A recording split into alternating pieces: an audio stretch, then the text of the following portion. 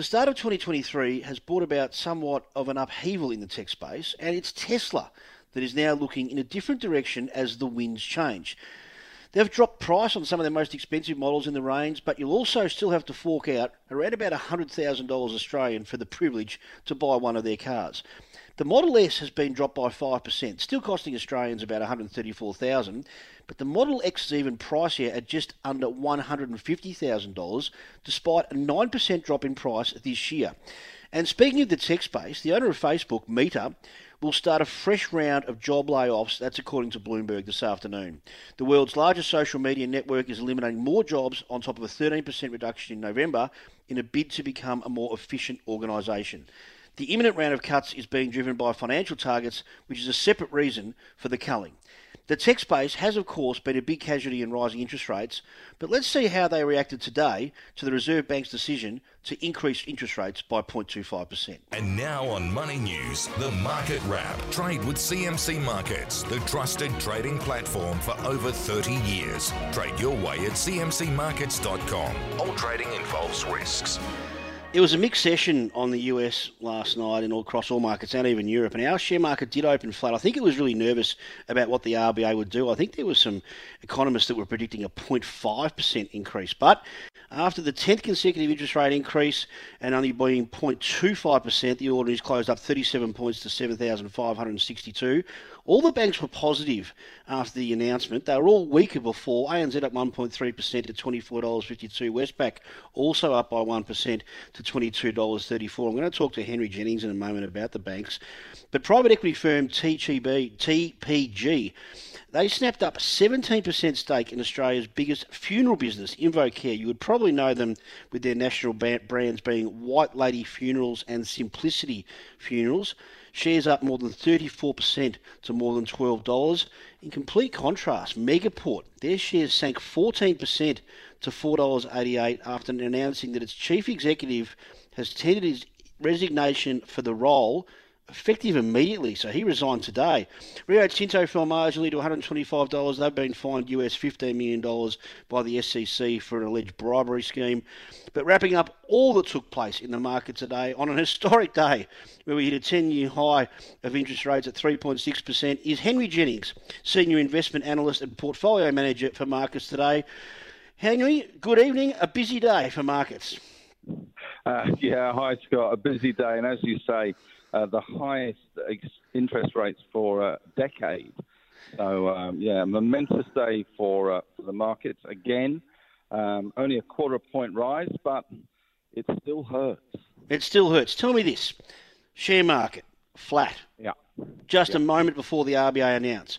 As soon as the RBA announced their result, and then as soon as Philip Lowe opens his mouth, we jump by 30 points. How did that happen and why?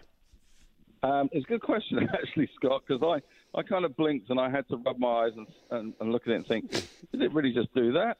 I was quite surprised because the Aussie dollar didn't do much and the 10-year bonds didn't really do much. It was just the stock market that had a bit of a leap.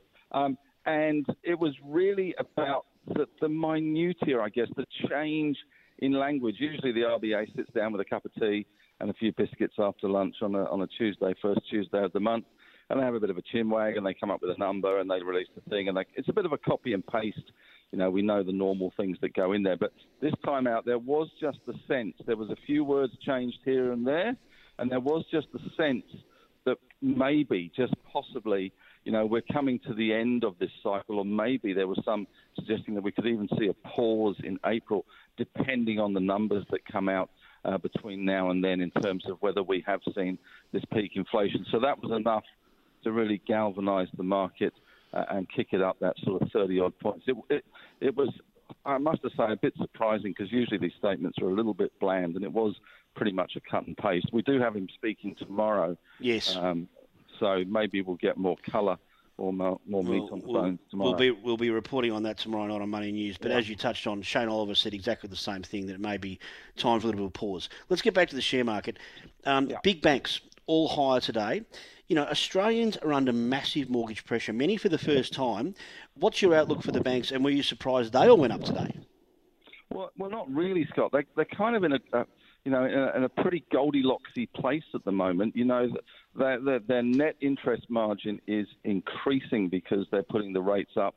They're being a little slow, to say the least, on putting those deposit rates up.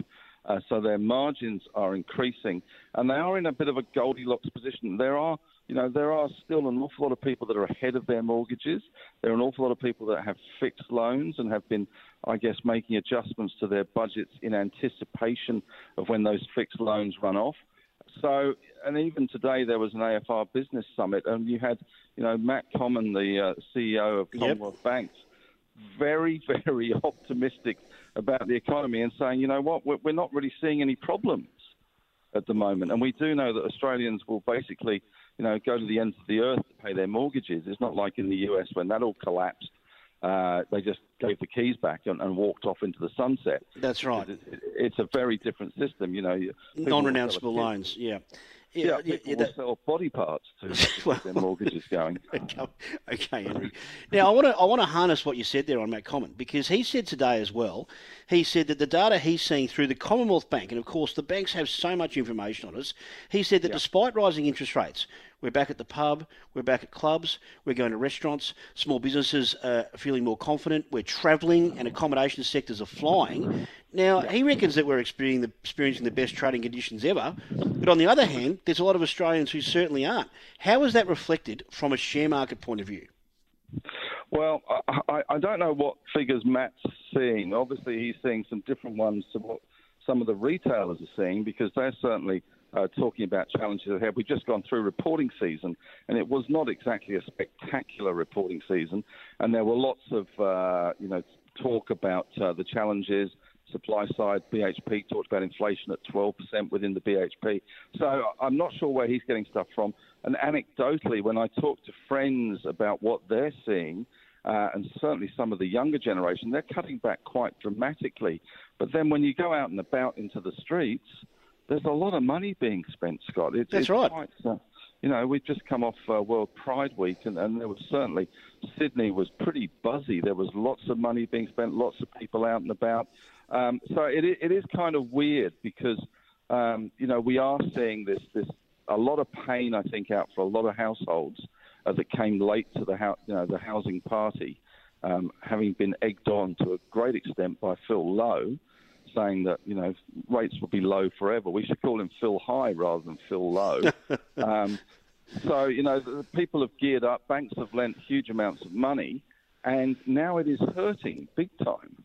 No, my nickname for him, Henry, is that he continues to deliver low blows in 2023.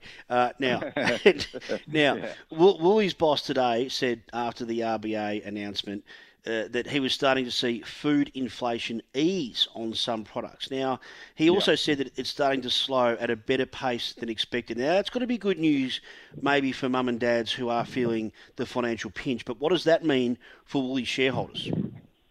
Well, I don't know it's great news for mums and dads that are feeling the pinch. And a lot of the inflation that we've seen in food prices is not to do with demand side. It's not to do with people rushing out and spending up on caviar and French brie. It is people buying the basics, but the fact is the basics have gone up in price because of weather events around the country. We've had floods, etc., supply chain issues, shortages of labour to be able to pick fruit, etc. So that really, you can't kill that with interest rates. As far as Woolies go, obviously, they want people to shop more, and in some respects they also may want them to actually move down slightly in terms of the price point to their own home brands, which they do tend to make quite good margins on. So I don't think it's significant in the big scheme of things for Woolies' profit as yet. Obviously, if people have less money in their pockets, they do tend to go to Aldi and places like that, perhaps, and change their shopping habits. But food inflation is not caused by people just wanting to be bigger and eat more.